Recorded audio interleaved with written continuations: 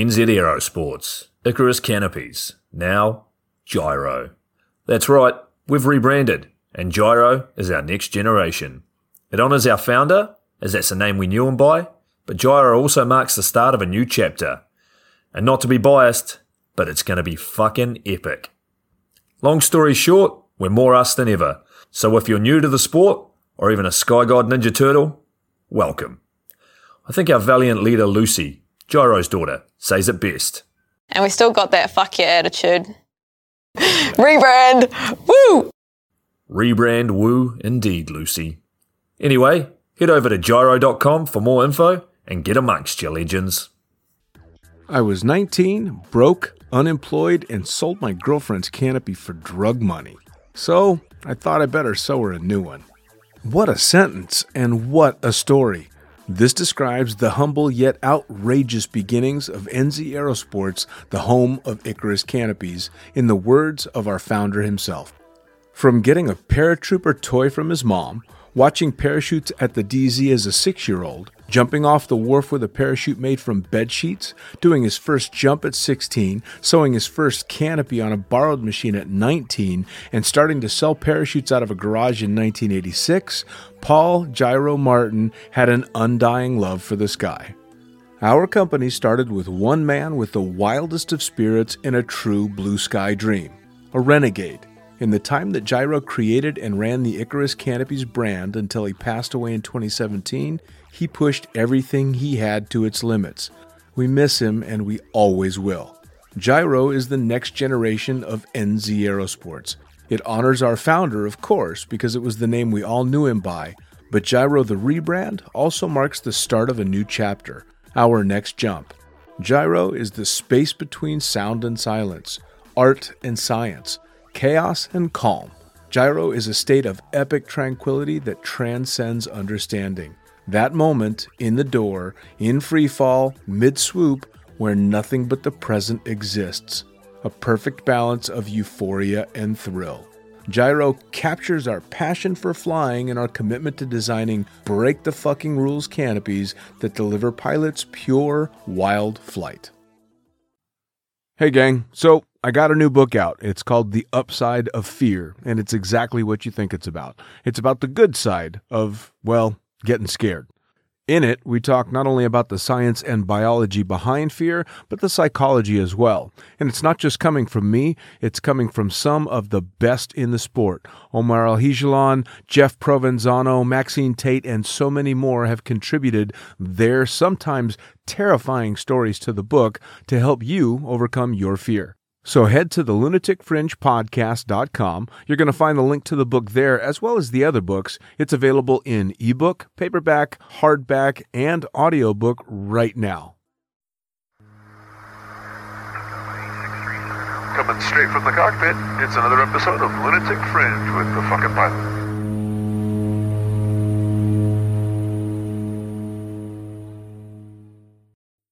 Ready, set, go! All right, back in the can for another edition of Lunatic Fringe Into the Void with some familiar faces and a really cool topic of conversation that I've wanted to get into for a while, especially with these guys. So let's dive into it. Who the fuck are you guys and what do you do? I'm Julien Peelman. I'm in charge of R&D for New Zealand Aerosports. And I've been working for this company for about 12 years, I think. So it involves designing new products, improving current products, dealing with issues we may have on current products as well. Nice. I had a lot of people chomping at the bit when they found out that you were on the podcast before, because obviously you're well known for some pretty intense canopies that are out there. One of the definite things we want to talk about now. So who next do we have? My name's Chris Snell. I've been with NZ Aerosports for about 5 years now, just coming up. And I work mainly on the production side of things. So that's day-to-day running of the factory, and also all of the kind of new concepts that come through that Julien comes up with. I also try and help bolt those things together. Take them out for a jump.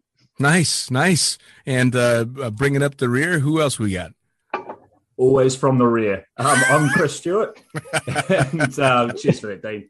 And I'm the head test jumper at NZ Aerosports, and currently that means just sitting in an office a lot and no jumping. But yeah, I've done my intro a couple of times. Yeah, fair enough. You guys just had another lockdown not that long ago, didn't you? Yeah, but the end is nigh because apparently we can travel out of our little imprisonment mid-December. So, and jumping hopefully in a couple of weeks. Oh, that's awesome. You guys got to just be chomping at the bit.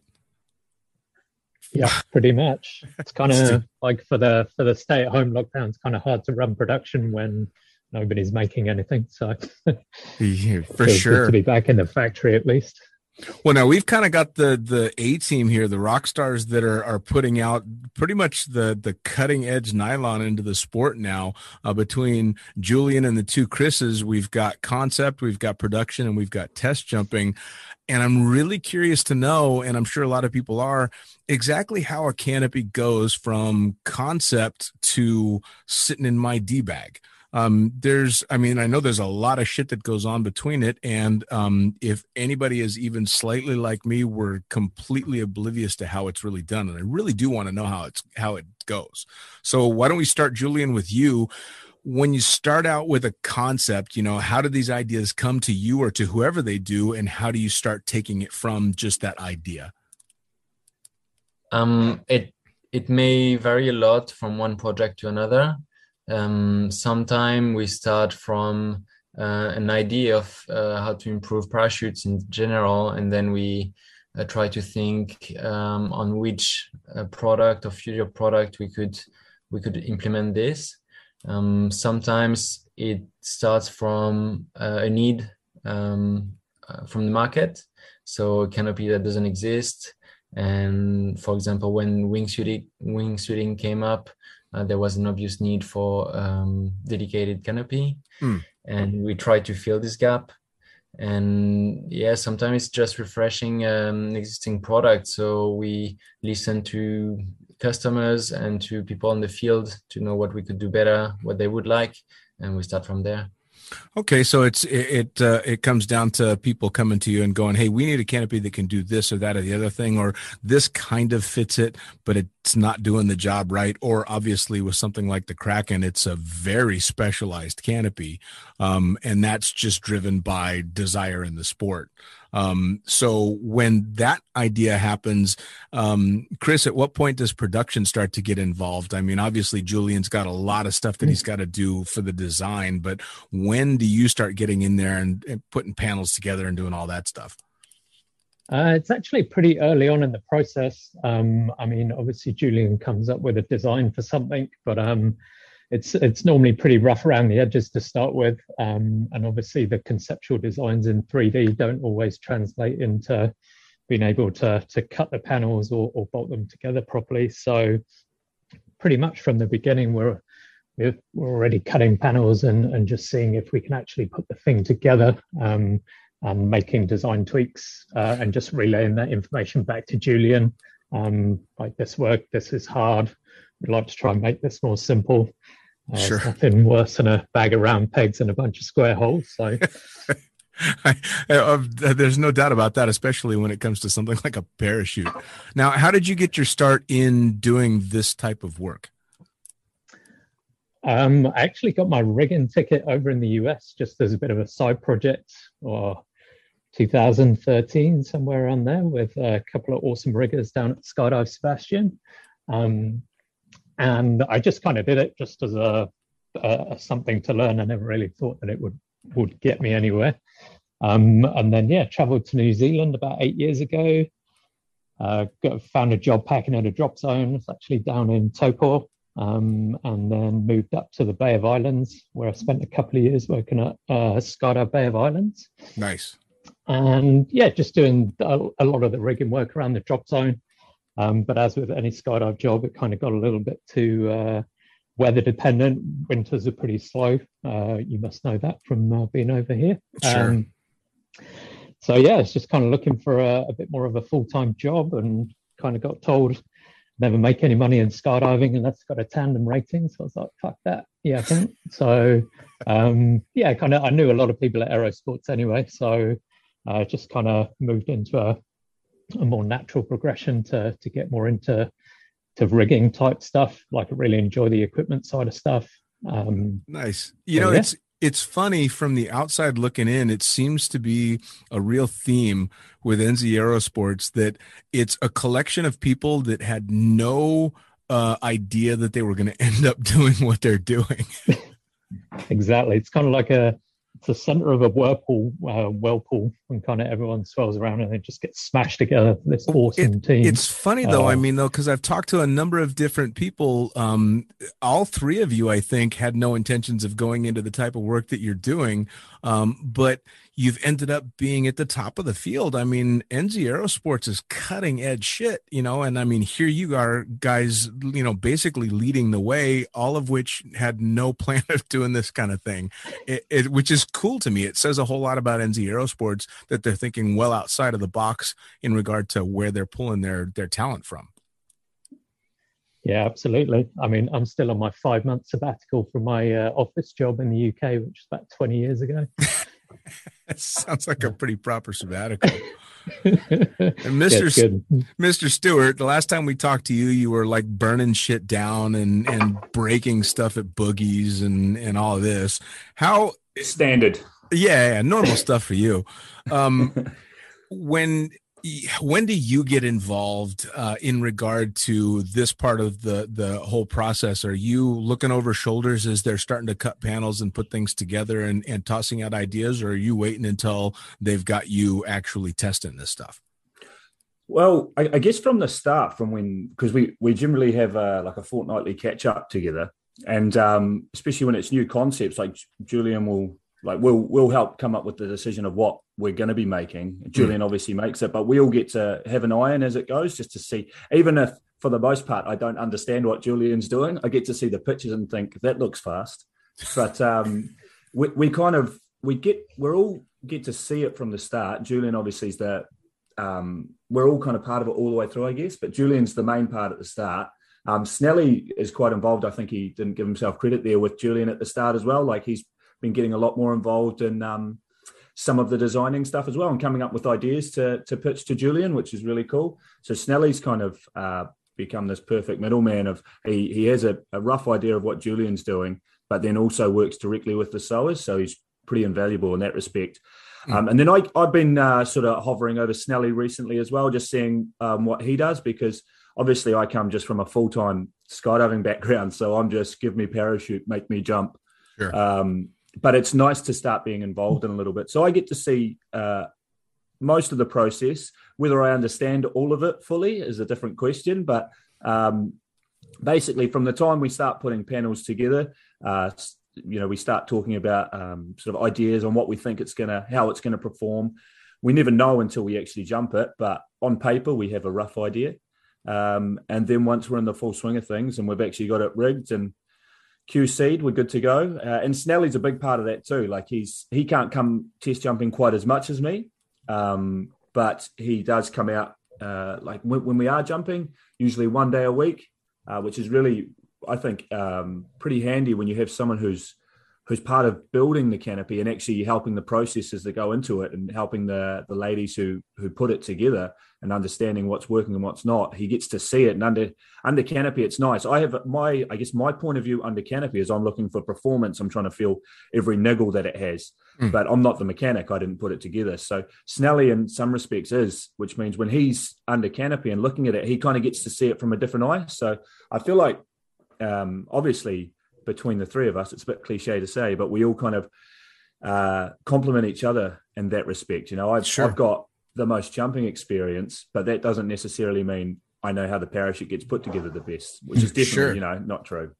So it's kind of, we've all got a look in all the way through, and then Julien's overseeing everything from the start to the finish. And then my main portion is obviously the end when the fun stuff happens, as long as it's not scary. For sure. Well, I think it's really kind of cool that you mentioned, Snelly, you do test jumping as well, which is, it kind of falls into an adage in aviation. For me, I don't ever want to fly an airplane that the mechanic doesn't want to ride in. So the fact that you're out jumping as well says a lot for your faith or your daring in regard to what you do. But I mean, have you ever saddled out under a canopy that you've built going, all right, shit? Well, I was going to say, like, although I'm definitely a big part of the production team, we actually have like some amazing talent out on the production floor. So can't take all the credit for putting things together. I've got distinctly average sewing skills, but we've got some incredibly talented people that help us out. So big thanks to those guys. But yeah, absolutely. Jumping something that you've literally just been part of putting together, taking out. Like, I don't have as much experience as Stewie when it comes to the skydiving portion. So I actually leave kind of a lot of the first jumps on a new prototype to Stewie. He's definitely more apt on that. Sure. But once he gives kind of a couple of jumps on it, gives me the nod on the wing, then I'll take it for a jump. But yeah, it's nice to be under canopy. Obviously, like when you're putting something together in the factory, you can't really tell what it's going to actually look like, other than the picture that Julia might have sent me from the CAD software. So it's nice to actually sit under it and go, yes, Sure. bit of a crease there, bit of a flat there. So I'm definitely looking more from a putting it together side of things and hucking a big swoop on it straight out the gate. For sure. Well, and I would imagine it's a completely different set of eyes. Obviously, as Chris said, he's looking for performance. You're looking at the way it's built, and Julian's seeing the entire picture. Now, we all know which canopies have been put out that are performers and have done really well. I want to hear about one that was complete shit.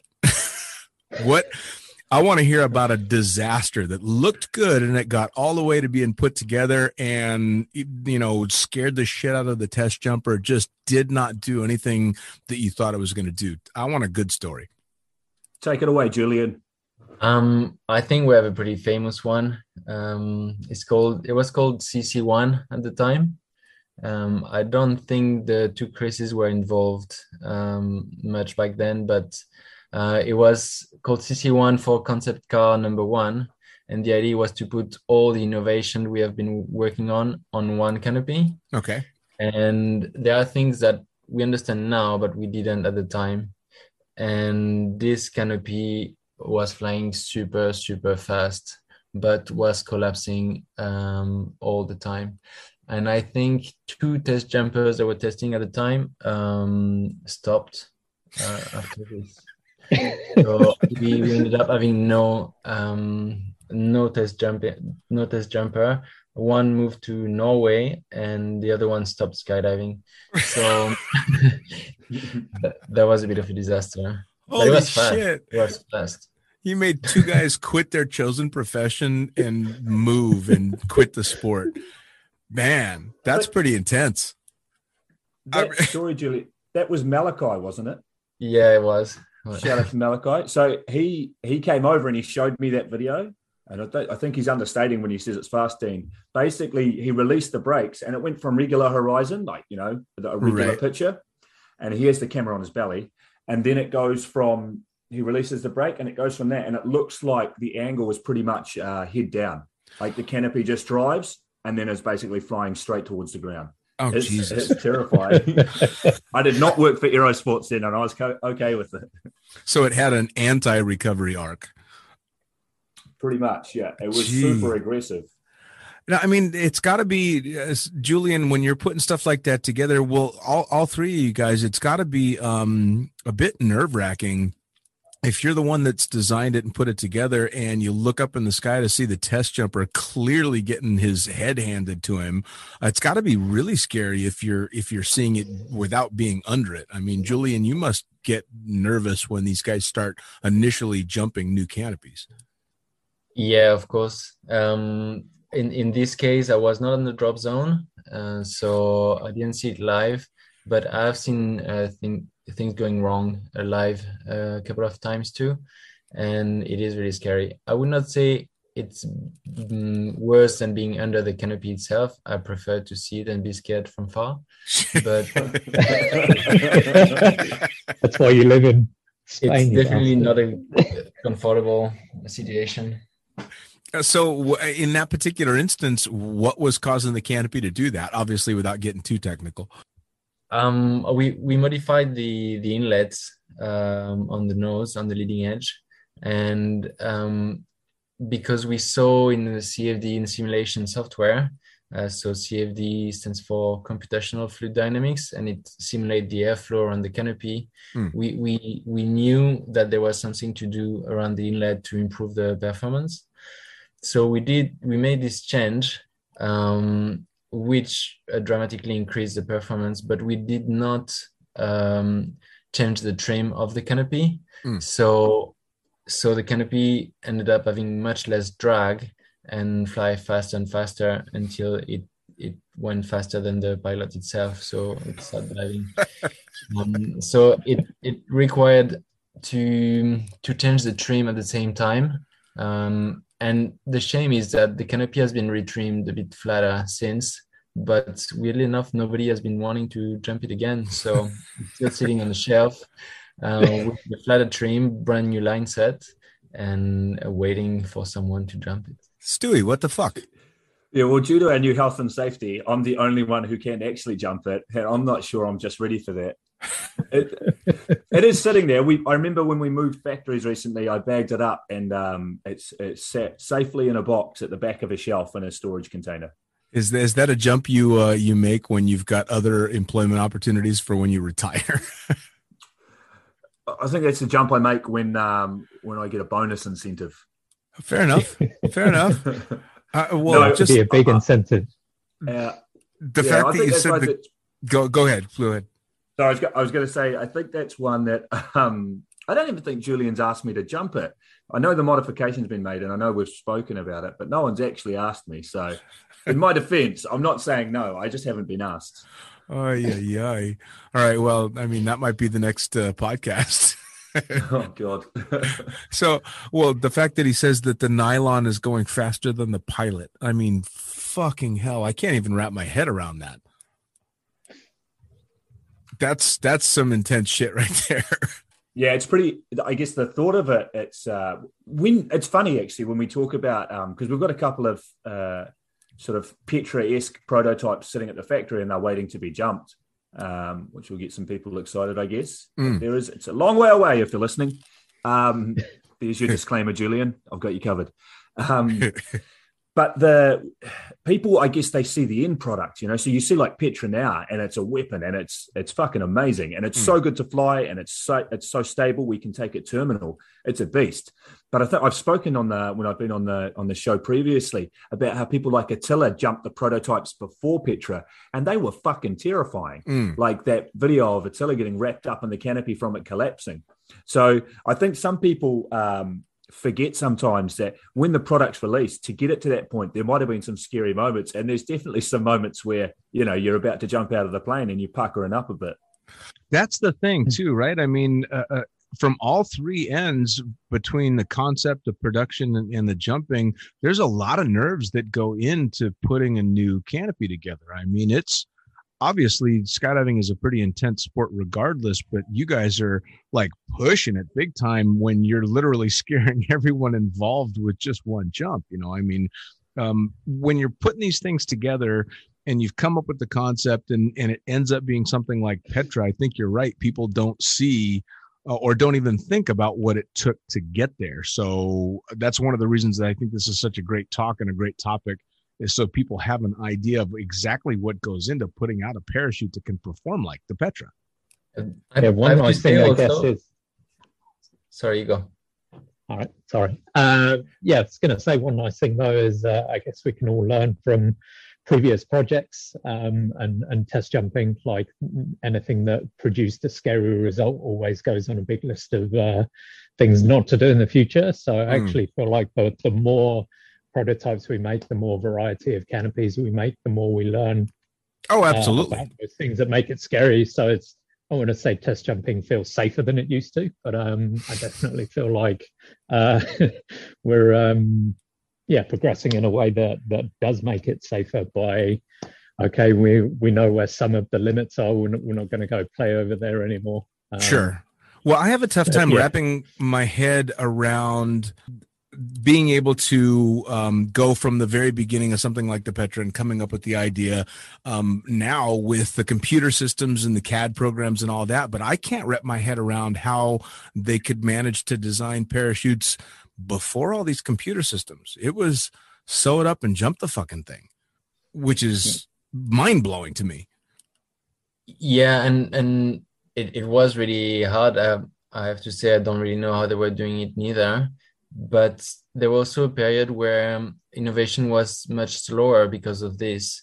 Sure. So there was a lot of copying and changing the color of the line tabs. And so there was a really innovative period at the beginning where to make it work, they had to try many different things. But then once they had something that was working, there was a period that was a bit less innovative or not at the same pace. And nowadays with the simulation, with all the tools we have, it goes much faster. So for sure. Now, when it comes to the production side of things, about how long from the time you get the concept from Julien does it take to knock up a working prototype? When we've got the dedicated resources, it's actually a pretty short turnaround.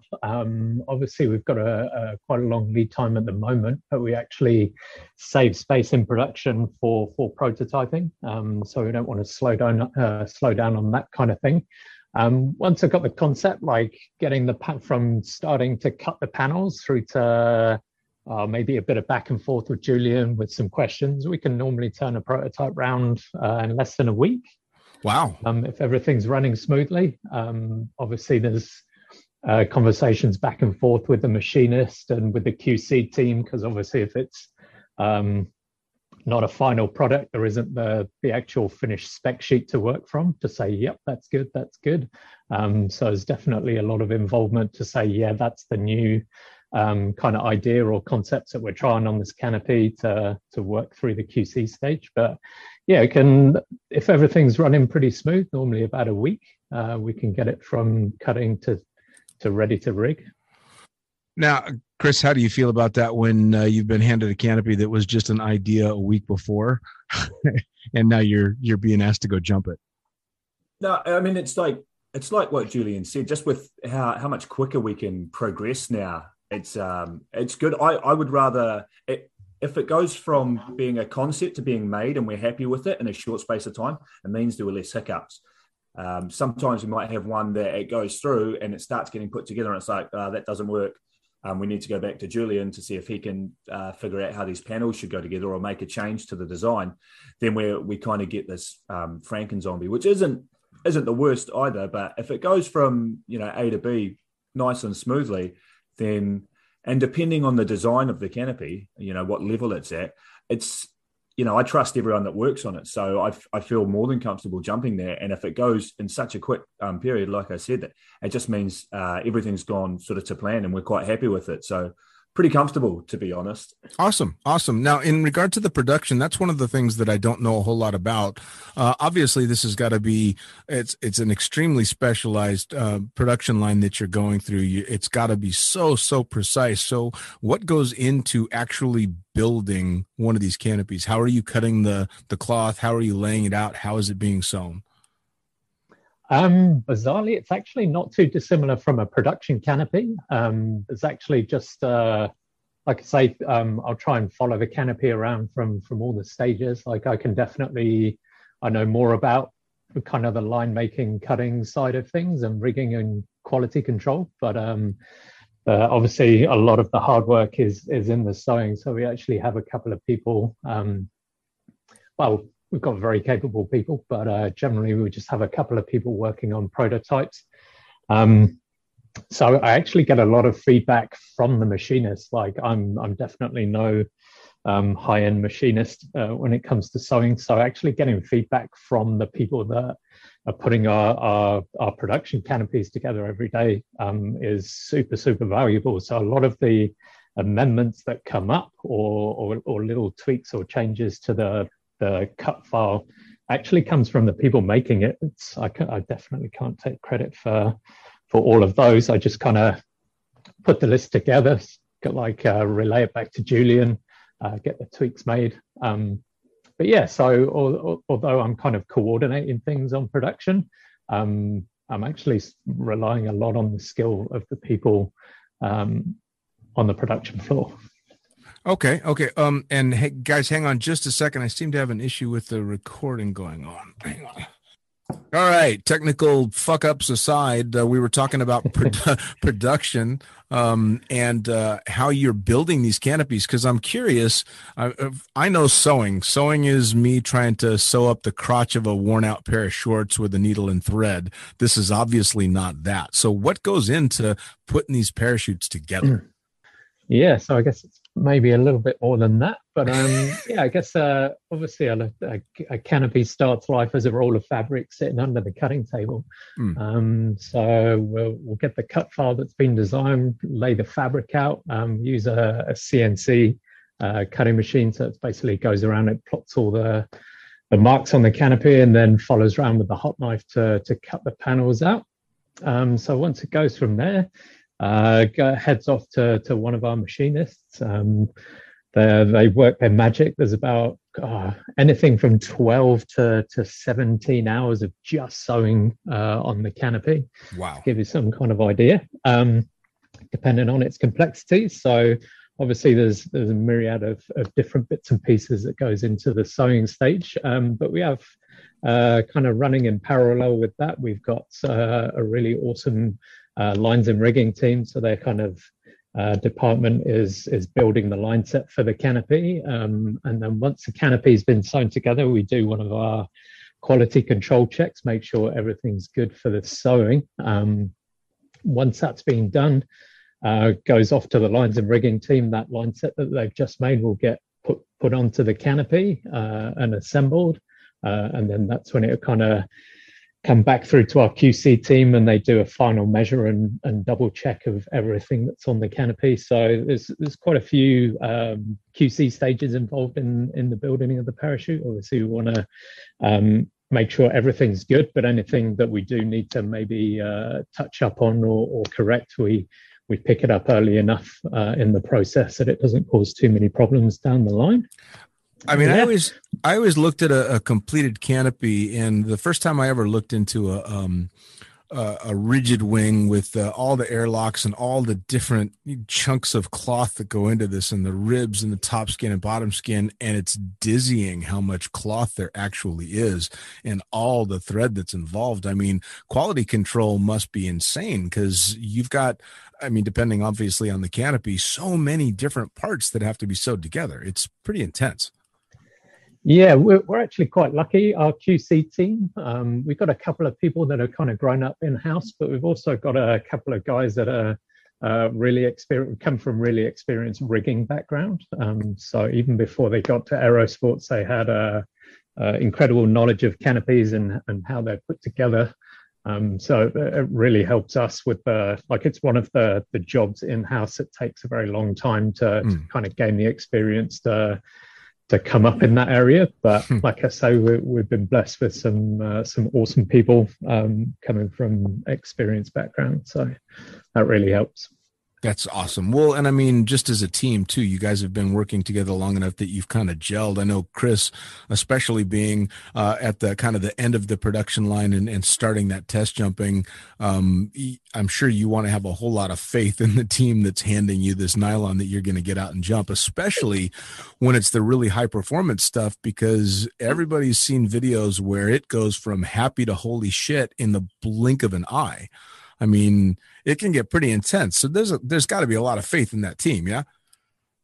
Yeah, absolutely. And I think one of the things is, as Snelly was talking, and you hear kind of all the different processes, it kind of brings to light that we are, three people, part of a very big team, like we all everyone plays a key role. Obviously, designing a canopy is what people think of first, and like who designed it and that sort of stuff, and then we get who jumped it and that sort of thing. But the team all the way through, you know, like we've got the boys making the lines, and I trust them. I don't ever second guess anyone's work. I trust the guys checking, the quality control guys, and then we've got the amazing ladies making and putting the canopies together. And it's quite funny actually. It made me think of there's been a couple of times when I've left and the ladies know that I'm going to jump the canopy that I've put together, and they give me like a nervous good luck, and I kind of look at them. I'm like, I wouldn't jump it if I didn't trust you. So I completely trust the entire team and everyone that, you know, puts their heart and soul into making each canopy. And especially when it's a prototype. And I think it's really cool for everyone involved that, you know, they got to be a part of something that went from, you know, Julien's concept in his crazy French mind to something that, you know, I'm jumping or Snelly's jumping. So obviously, yeah, complete trust. And like I said, I wouldn't jump something if I didn't have faith in the prototype or the team that put it together. Sure. Now, that being said, there's also the human factor, though. I mean, everybody makes mistakes. I make more mistakes in a day than I possibly want to admit to. There's got to be mistakes that can get through all the quality control all the way down the line. I mean, have you ever had any issues where you're like, wait a second, by the time it's gotten to jumping and stuff that's happened like that? Yeah, I mean, let's not mistake trusting the team with perfection. Are two completely different things. I trust them. It doesn't mean we're all perfect, myself included. So there has been a couple ones. I've never actually cut away from a prototype in my 5-6 years at Aerosports. So some people are quite shocked by that, but I think it kind of goes back to what Julien was saying. You know, the technology that we have to build these canopies now is so much more advanced than pen and paper that a lot of the information that we need is kind of done before it's even built. So we have a pretty rough, you know, a decent idea that this should fly. We just need to figure out how well. But that being said, there is a reason I get a little bit nervous before I jump sometimes, and it's a good nervous. I quite enjoy it. But for example, the high performance canopies like Petra, when we're jumping sub 70s as a prototype, and Julien's made a little modification, and on the Petras, when we jump them on anything high performance, on all canopies actually, but specifically the Petras, or that style of canopy, that level of canopy, when we do a test jump, the first test jump is done from altitude because we need maximum time on that wing. Sure. To make sure, you know, I've got basically on the first jump is me doing control inputs and deciding, am I going to land this or am I going to cut it away?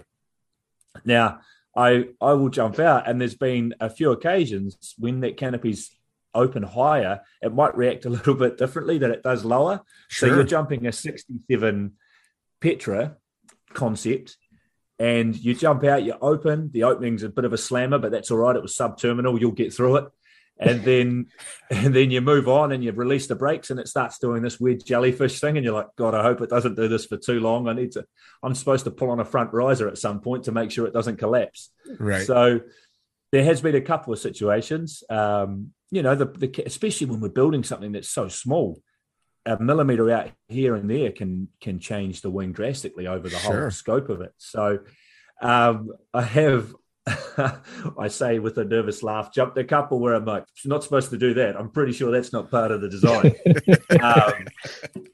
But I do my control checks, and then, you know, if I decide it's straight to land, it's safe to land without pushing the shit out of it, I'll land it, which has been my judgment's been very good, except one time, which was on a Petra concept. This is a good one for error through the chain.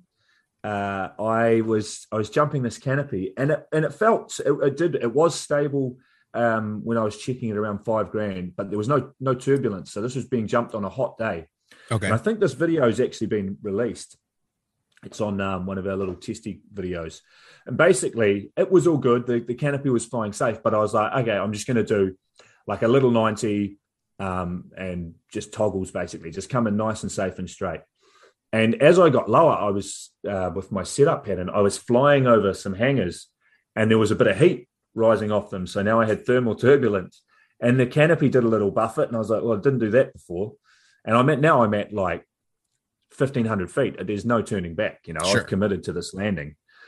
And then I remember I was going over the swoop pond. I wasn't swooping the pond, but I was my base leg was going over it, and the canopy pretty much fully collapsed at around 1,200 feet. And then I managed to get it, like it was just for a very brief second, and then it came back. And then I came straight in, and then on the video, belly cam, you can see me. I'm nervous, obviously, after that. I keep it together, and I land, and I just like slide it on my bum, no harm, no foul. And I was like, is this canopy so far on the edge? What the fuck's going on with it? Right. So Julien, we go back, we give Julien the feedback, and he gets to look at it, and then he figures out there's an issue with the line set. So it shouldn't have actually been jumped anyway, like the way it was. But that canopy went all the way through the system. So it does show you that, you know, there can be sometimes holes in the cheese. But Sure. That's probably my scariest one. And I think Julien he can touch on that more to say what happened, maybe.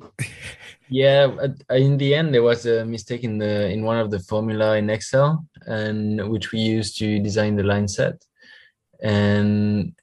And so because it's so early in the process, it's in the design, it's when we design something, it can actually go through many quality control stages without being noticed. Because if the design I give and everything is made according to this design, they cannot do better at the quality control to say, yeah, it's matching the way it should be designed.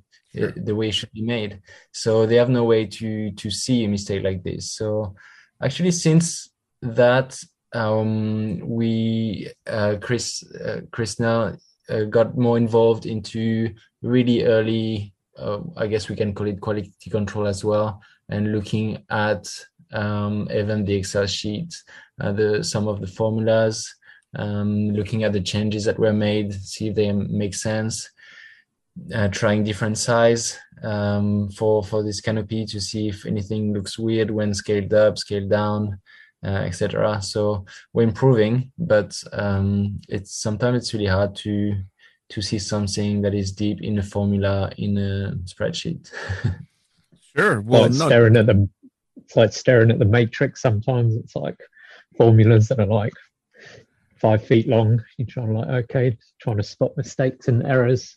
Definitely well, that's difficult. The thing, right? I mean, I come from a skydiving culture that you have your rig, you go jump out of an airplane, you do this, you do that, you do the other, and you don't put a lot of thought. My generation certainly didn't put a lot of thought in what went into it. You know, I mean, the canopies that were coming out were starting to really be innovative canopies, like when the Velocity first came out with PD years and years and years ago. But the Stiletto, which I think is before all your guys' time, when that initially came out, I still had no idea what went into the production of a canopy like that. And it just seems to have gotten more and more advanced since then, dramatically so.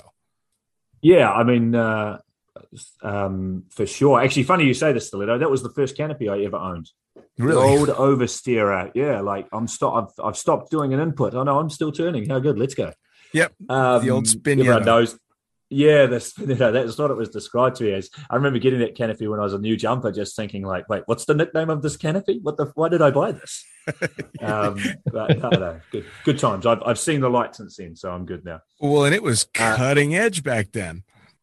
Yeah, but I guess like when you think about it, everything is cutting edge for the time you're in. Sure. So we're kind of at that process. I think the other thing as well that we've kind of come across with the canopies and Julien as well, to improve on something like the Petra, it was such a leap and bound with him and JYRO working on that now you're in competition with yourself almost, would you say, Julien? Like we're trying to, like, not to sound, to anyone listening that we're better than everyone, but we are better than everyone.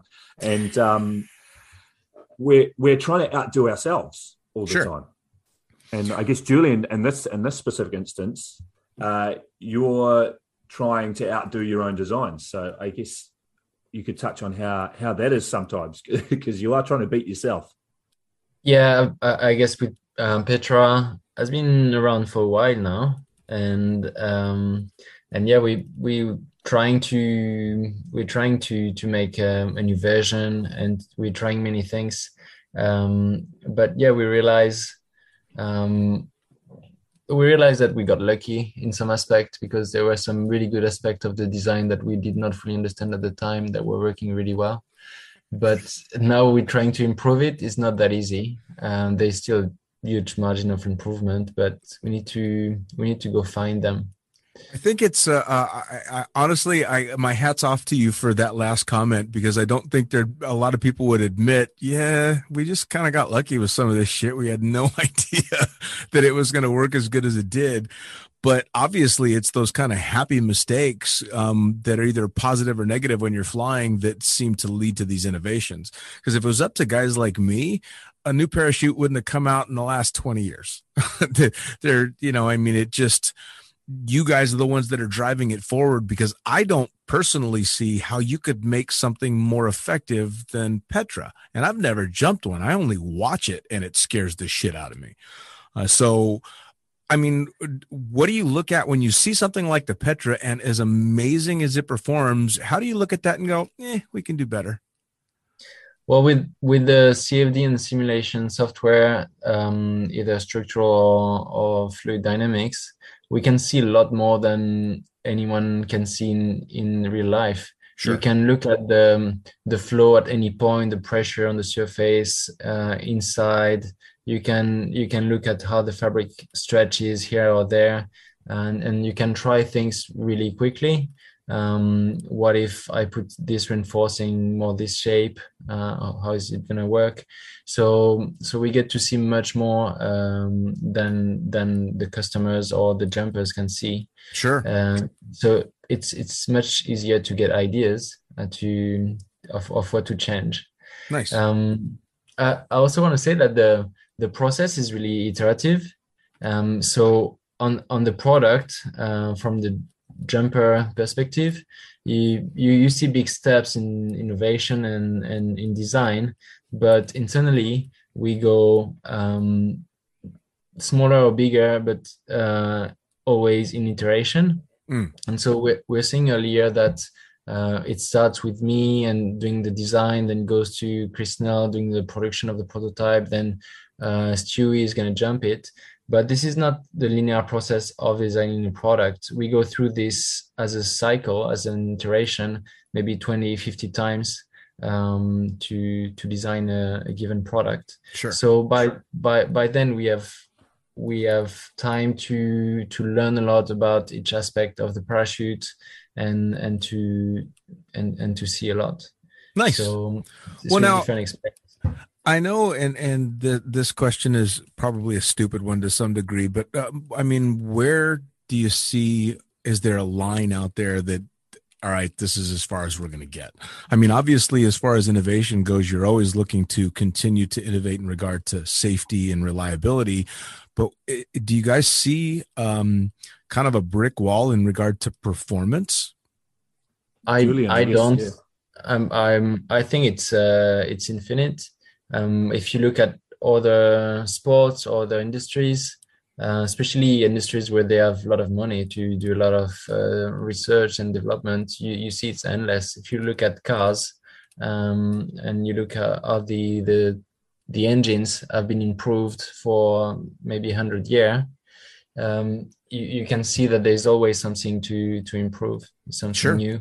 And then there are big steps that are hard to predict, and we don't know how the big disruptions are going to come. But it might be totally new fabric. It might be a new material, new tool to design, or a brand new idea coming from someone. But I think there's work for a few centuries. Yeah. I think it was kind of, Dean, kind of like what you were saying before about like when the stiletto was out. At the time, it's hard to imagine going beyond what you think is the most advanced product or whatever it will be at the time. I think like a good way to look at it is just to see the evolution of tunnel flying. People have learned how to do things better. So when the first wind tunnels came out, people were just ordering pizzas and delivering pizzas all the time. Yep. And now that technique is so refined and so different. So especially like I guess you can be limited by the technology of your time, but that's always advancing. So where it will go is going to be insane. But well, now I know we're that, going to be eventually, indoor canopy flying. Yeah, right. Well, no, what you guys need to start working on is the Star Trek automatic repacking parachute. See that movie where they thousands of people out of a job? Yeah, fair enough. But man, you push a button and the parachute's back on your back. I mean, come on. Yeah, that would be pretty cool. Awesome. Now, that would make us rich. Yeah, right. Now, in regard to the materials as well, one of the big innovations that came up not that long ago, well, I guess it was a while ago now, but am I correct in saying that was the sailcloth, the really rigid cloth? Yeah, that was actually the material in itself is not that recent. It's used in skydiving because it's coming from paraglider. It's just fabric that they use for paragliding. But the way to use it on our canopies is definitely a bit more recent. And to manage to get that working, given the constraint of our sports, which is mainly the opening, is the innovation in itself. The material has been around. It's just a different coating on the nylon.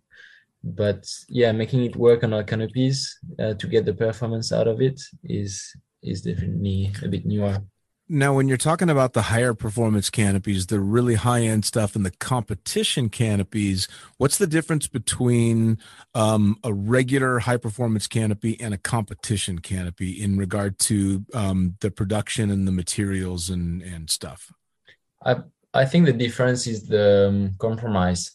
If you look at high performance canopy, like the layer, you need to compromise on some things because you want the good openings, you want it to last really long, you want it to pack small. So you have a whole bunch of criteria that you're trying to match at the same time, and this is not easy. Well, when you go to competition, people don't care if they have to jump with a big rig, if it opens average, and so you can play much more. And you don't have to compromise as much. Yeah, I mean, that was one of the things, again, not being a competitive canopy pilot, hearing the competitors talk about harder openings and all the different things that they have given up, but obviously they're happy to do it for that extra performance. So when you're talking your daily jumping canopies, though, where does the line with the NZ Aerosports, where does it go up to that it's, okay, these canopies are all good for the daily jumper that's shooting video and this and that, and here on is the hardcore competition stuff? Where does the line go? I think maybe Stu, you can say more on this, but I think we have a saying that some of our canopies are for every day, but not for everyone. So even Petra, you can drop it every day if you want to, but that is if you have the skill. So all the canopies are good to be used intensively, and they will perform every day. But if you are the person to pilot it. Sure. Yeah. Well, and Stewie, I was kind of aiming at where's that line for I'm gonna end up if I'm jumping a canopy that's got stiffer openings every day that you're competing in, as opposed to going out and shooting video. Is that the Petra forward, and then the Leia back is the guys that are out shooting video? Yeah. So like I think the Leia, you kind of certainly in a way can be described as like, the everyday working Petra, so to speak. You get that performance, but like Julien was talking about before, it's you compromise performance, but you get better openings, you get something that's easy to pack, you get better longevity out of the material. So that's your compromise. I know people that jump Petras for work. This is how we were talking about, got a couple of things lucky. Petra opens awesome. As long as it's not ridiculously loaded, it opens really nice terminal. And that's just one of those things where it was like, awesome. That's how fortunate that this is how this has worked out. So you can, but then it just comes down to what you're willing to compromise on. okay, I'm going to rag out my competition Petra because I prefer jumping it everyday fun jumping. This means I'm going to have to buy another wing, you know, in the space of a year. And everyone knows, if you know how expensive they are, it's not a cheap skydiving sort of option. No. But I think in terms of like the other style of canopies from when we test it, and with Snelly as well, we might jump something and be like, we had some prototypes a while ago and they were non-cross brace. They were kind of sort of to be this, you know, the bridge between something like a Crossfire and a cross brace canopy. And we were jumping them and it was like, I got to jump a couple of the older ones and they were weapons. And you land and you're like, that was awesome. That is not appropriate for the person we're aiming it for, because it's non-cross brace. So for, you know, how a lot of federations, their rules will be like, you can't jump a cross brace canopy. It's like, well, here's a non-cross brace canopy that performs as well as one. Right. So from a test jumping point of view, when we get prototypes and things like that, one of our jobs is it's a weird thing to say, but sometimes Snelly and myself will come back to Julien and be like, it dives too much. It's a little too quick. It's too good. Dial it back. Yeah, we need to dial this one back. So, yeah, it's an interesting one when we get that in the R&D. So now to be a little bit more on the technical side, Julien, when they come to you and say dial this back, or we want a little more performance out of this, what do you have an initial thing that you look to adjust or change? I mean, how big are the differences between a mid-range performance canopy and high-end canopy in regard to design? It's much easier to dial something back than to push the limit. So when we are designing a product that is more mid-range, we know a bit what parameters we can play with. We can play with the plant form. We can play with the trim, making it steeper or flatter. We can try to change a little bit the roll sensitivity by changing the line set or the lobe of the canopy. So we have these parameters and we know how to play with them by now.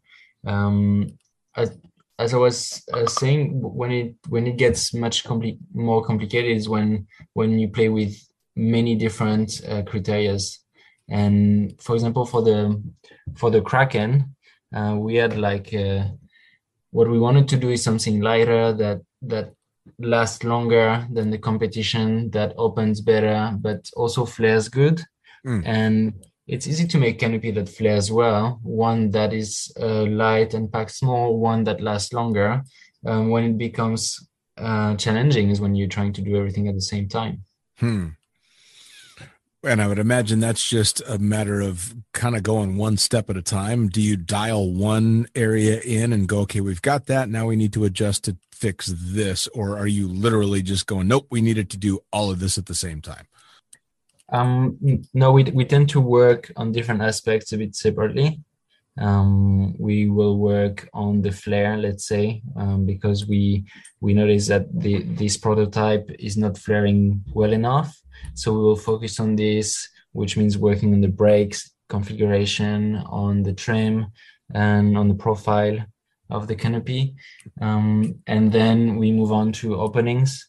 So we'll change different things like the slider, like the plant form, and it can work like this. And sometimes, unfortunately, some design parameters they collide between each other, and you have to undo what you've done before. And then that's where you need to innovate to find something that works for all the aspects.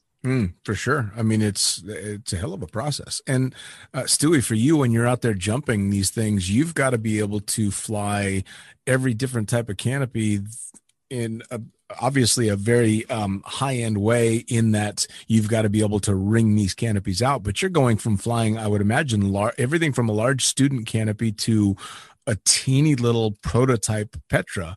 Does that get difficult to be going back and forth, or do you guys have it set that nope, we're only testing this canopy for this amount of time? Like as a pilot, a lot of times we're only allowed to fly one particular type of aircraft so that we don't mix our shit up, so I can't, it's got to be challenging. Well, that's where Snelly comes in. He gets to jump all the student canopies, so that's wonderful for me. What a guy. No. So it's quite funny actually. When you first, it's like when you first start skydiving, you don't want to jump, as you downsize, you want to jump the small stuff. And with test jumping, it was sort of the same. But now I quite enjoy jumping something a bit bigger, a bit more docile. But on any given day, we'll go out. So say Snelly and myself will go out, and because currently I'm the only one who can actually jump like a new prototype of a Petra. I will tend to focus on those if we have them. But if we're jumping, let's just say like a mid-range sort of prototype non-cross brace, and we've got a couple of them in multiple sizes, Snelly and I will do some jumps on them, get our feedback. But it's nice to swap as well, because my perspective isn't the only perspective that's important. And it's really good to get Snelly's inside as well, because one of the things actually that is, I guess that I think about for myself is I love going fast. I'm a competition jumper as well and a swooper. So I just want everything to go super quick, but that's not what we need from everything. So Snelly's input is really, really good, because he might see things that I might just assume sometimes that, that's obvious, and it's not like I'm missing things. It's just two different perspectives. So sure. Snelly comes out, we tend to try and when we are jumping, go out. So Snelly comes out and we'll have two prototypes. We'll do a couple jumps and we might change, but it is a little bit odd changing from like on the same day jumping a Petra and then jumping a 149. But if I'm honest, if that Petra's not going well, it's bloody nice to get on the 149. Yeah, I can imagine. Now, I actually had one other question too, and I don't know if any of you guys have been involved with designing and production of tandem canopies. Snelly.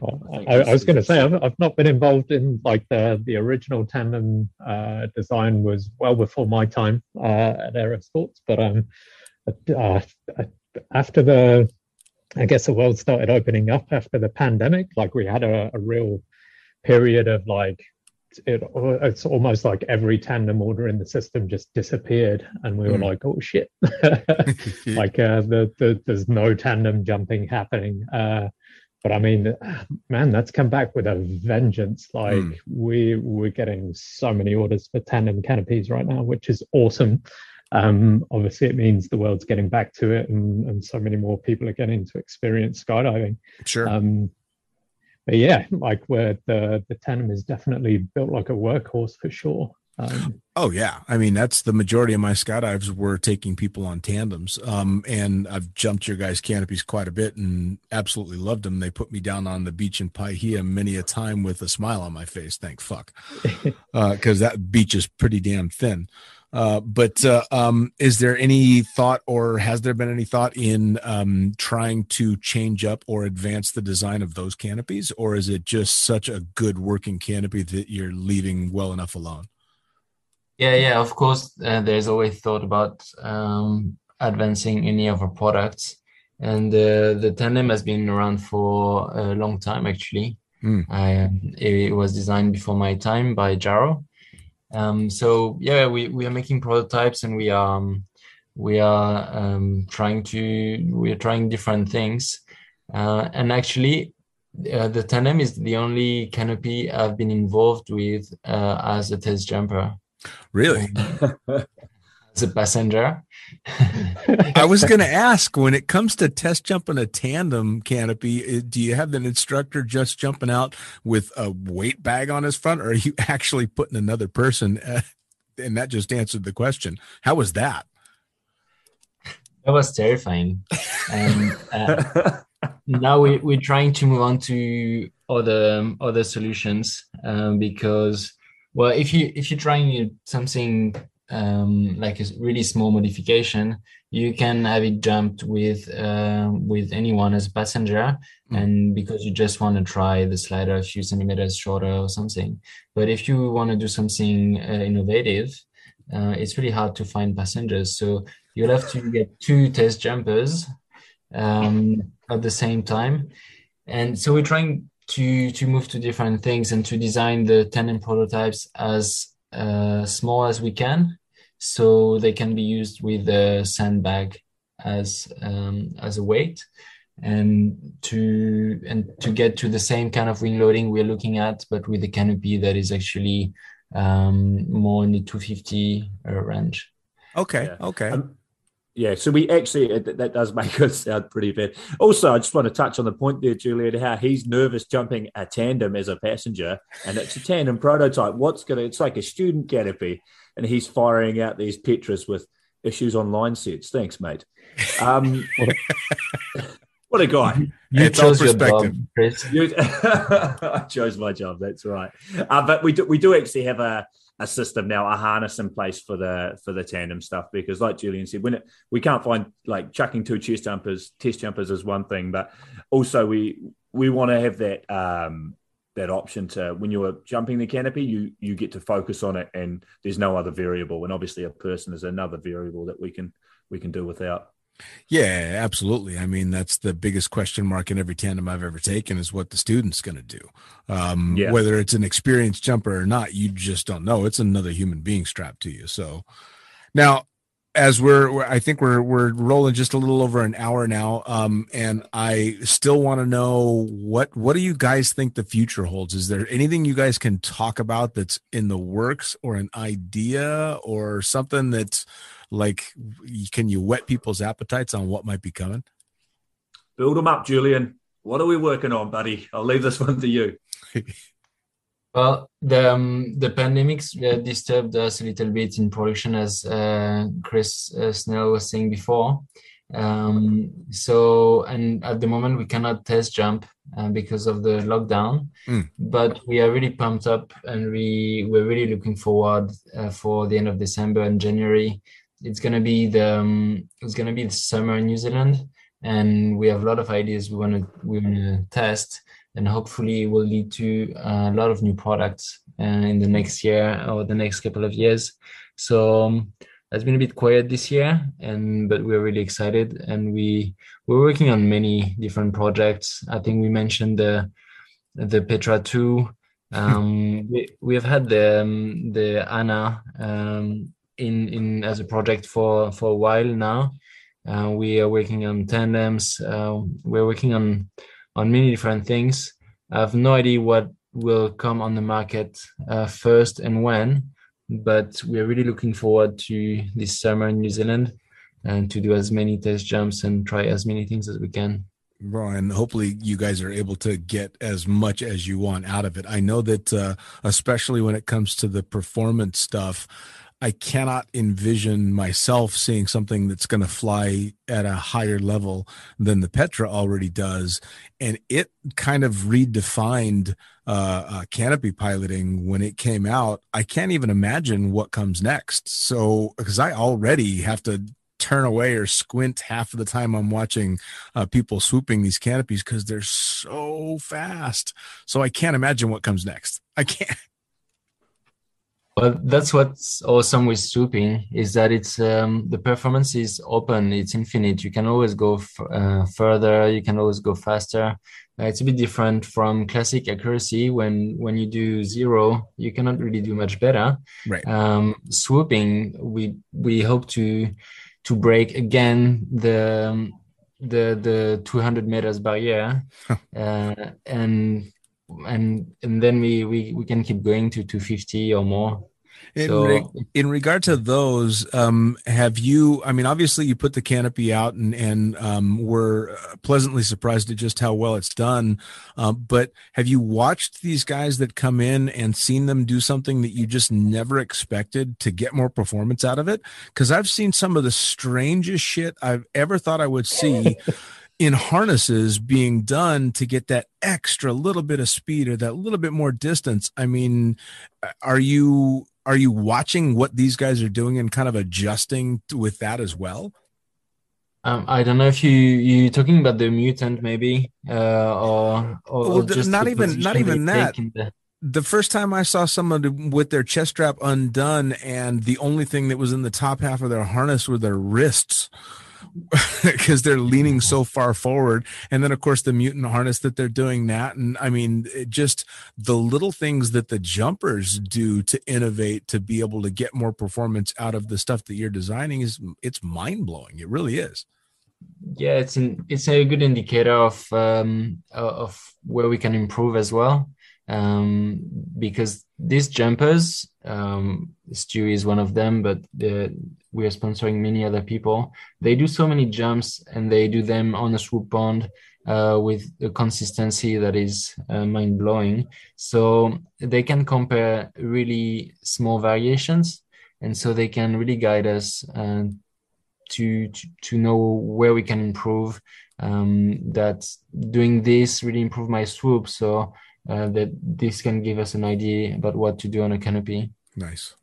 Well, I mean, I'm just consistently blown away at what you guys have been able to do and put out, especially considering when I started jumping, and for the first half of my time in the career, there was no such thing as NZ Aerosports. You guys are, in my mind, you guys are still the new kids on the block, and you're on the podium every damn time. So I'm just, yeah, it's impressive. Now I'm going to turn it over to you, Chris, to tell everybody how they find out about all things NZ Aerosports and how they follow you guys individually. Yeah, so if you want to follow any of the NZ Aerosports stuff, you can follow us on our Facebook page. It's Icarus Canopies by NZ Aerosports, and then the same on Instagram. And then we are with ramping up over summer. We're going to be hopefully pumping out a lot more R&D content, so we'll get to tease you guys and show you a bit more of what we're doing behind the scenes. And then, yeah, I mean, myself, if you want to follow me, you can find me on Instagram too. Snelly, I'm not sure if he wants to give us his handle or anything like that. I was going to say, I'm actually one of those boring people that just write status updates like stayed home again because of a pandemic and that kind of shit. So it's really not that interesting, but the fun stuff's on the Aerosports page. So okay, yeah. So follow NZ Aerosports and Stewie. Yeah. Man, that sounds good to me. Let's go. Fair enough.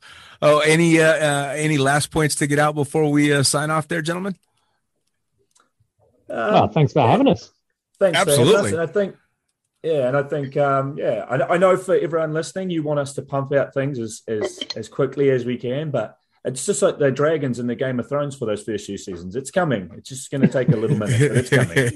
Yeah, awesome. We want to do it too. Yeah. And Stewie, my only other request is that you keep giving me awesome intros to put at the beginning of the podcast, because I think they like your intros more than they like hearing me talk about most of this stuff. Oh yeah. We can maybe we can come up with one together for the next one.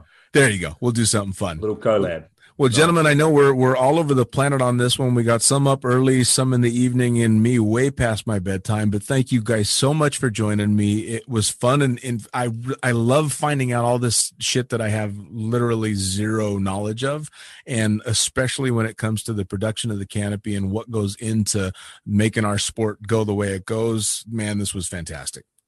Awesome. Thank you, Dean. Pleasure as Thank you. always. All right, guys. Have a great one. See ya. See ya.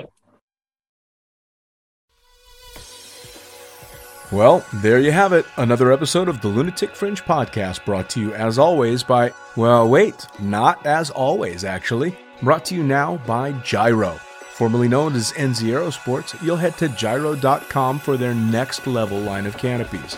By Pussfoot, the Extreme Sports Collective. Head over to pussfoot.com to check it out. By Summit Parachute Systems, check out summitparachutesystems.com to talk to Jarrett Martin and the gang about kick-ass pilot rigs, rigging courses, and more. By Flyaway Indoor Skydiving, go to flyawaytn.com and check out all the cutting-edge stuff to come.